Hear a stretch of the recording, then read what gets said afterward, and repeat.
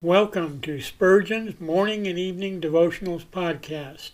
I am your host, Russell Sherrard. Organized by month, this devotional has a morning and evening meditation for every day of the year. Although these devotions are short in length, they are filled with spiritual goodness. In just a few sentences, Spurgeon is able to convey the wisdom of Scripture with eloquence and purpose. These daily messages provide Christians with the spiritual energy they need to begin and end each day. Spurgeon weaves a verse of Scripture into each devotion, helping readers draw deeper meaning out of the selected passages. This powerful devotional provides Christians with the spiritual nourishment required to strengthen their relationships with God. Readers will find themselves inspired by Spurgeon's morning and evening devotionals. Listen live at 6 a.m. Pacific and 6 p.m. Pacific at anchor.fm/Russell-Sherrard. Come back at any other time to listen to any of our episodes at anchor.fm/Russell-Sherrard. That's anchor.fm/Russell-Sherrard. We are now on the Edify app.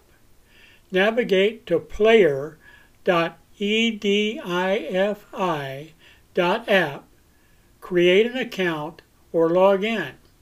Search for Spurgeon's Morning and Evening Devotionals podcast, click on the link to listen, then subscribe so you don't miss a single episode.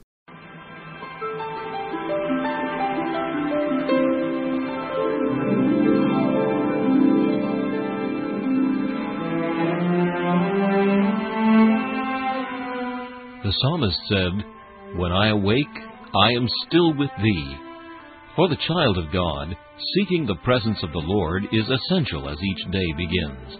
To help you in starting this day with God, we offer a brief devotional meditation from morning and evening, a collection from the pen of one of the greatest preachers of all time, Charles Haddon Spurgeon.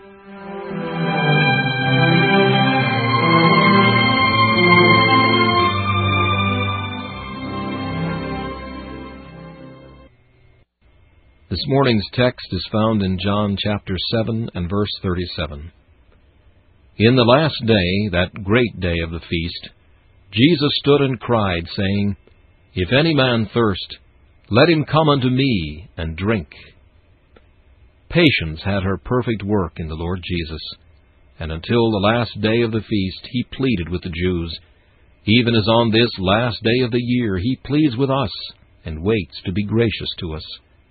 Admirable indeed is the long-suffering of the Savior in bearing with some of us year after year, notwithstanding our provocations, rebellions, and resistance of His Holy Spirit. Wonder of wonders that we are still in the land of mercy. Pity expressed herself most plainly, for Jesus cried, which implies not only the loudness of His voice, but the tenderness of His tones. He entreats us to be reconciled. "We pray you," says the Apostle, as though God did beseech you by us. What earnest, pathetic terms are these! How deep must be the love which makes the Lord weep over sinners, and like a mother woo His children to His bosom. Surely at the call of such a cry, our willing hearts will come. Provision is made most plenteously. All is provided that a man can need to quench his soul's thirst. To his conscience the atonement brings peace. To his understanding the gospel brings the richest instruction.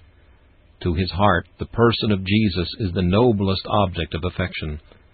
To the whole man the truth as it is in Jesus supplies the purest nutriment. Thirst is terrible, but Jesus can remove it. Though the soul were utterly famished, Jesus could restore it.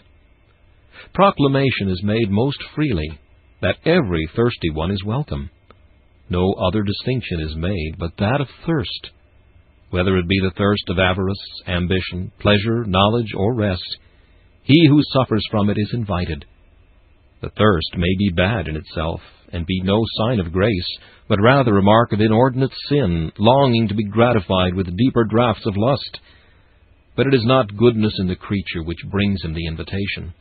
The Lord Jesus sends it freely and without respect of persons. Personality is declared most fully.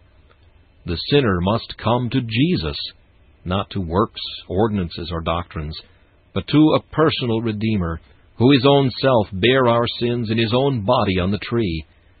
The bleeding, dying, rising Savior is the only star of hope to a sinner. Oh, for grace to come now and drink, ere the sun sets upon the year's last day.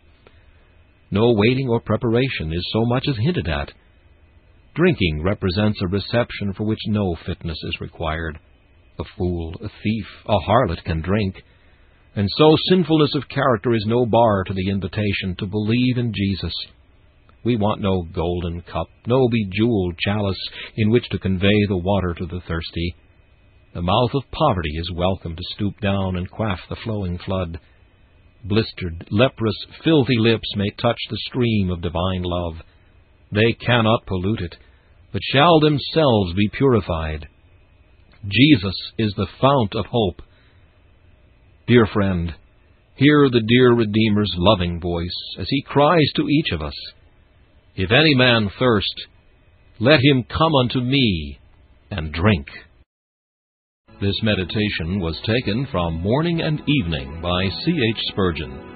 Please listen each morning at this same time for Morning and Evening.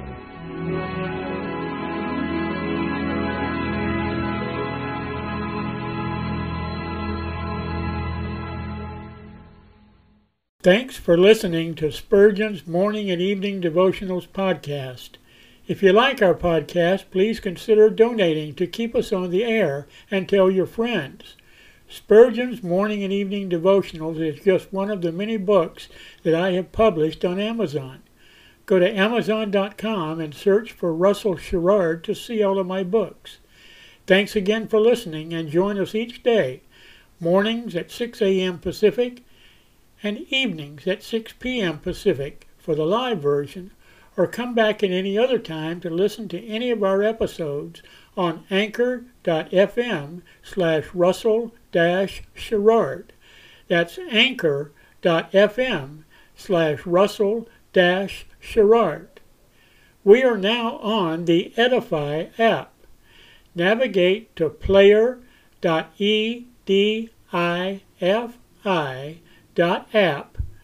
That's player.edifi.app. Create an account or log in.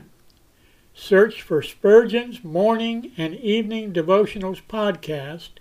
Click on the link to listen, then subscribe so you don't miss a single episode.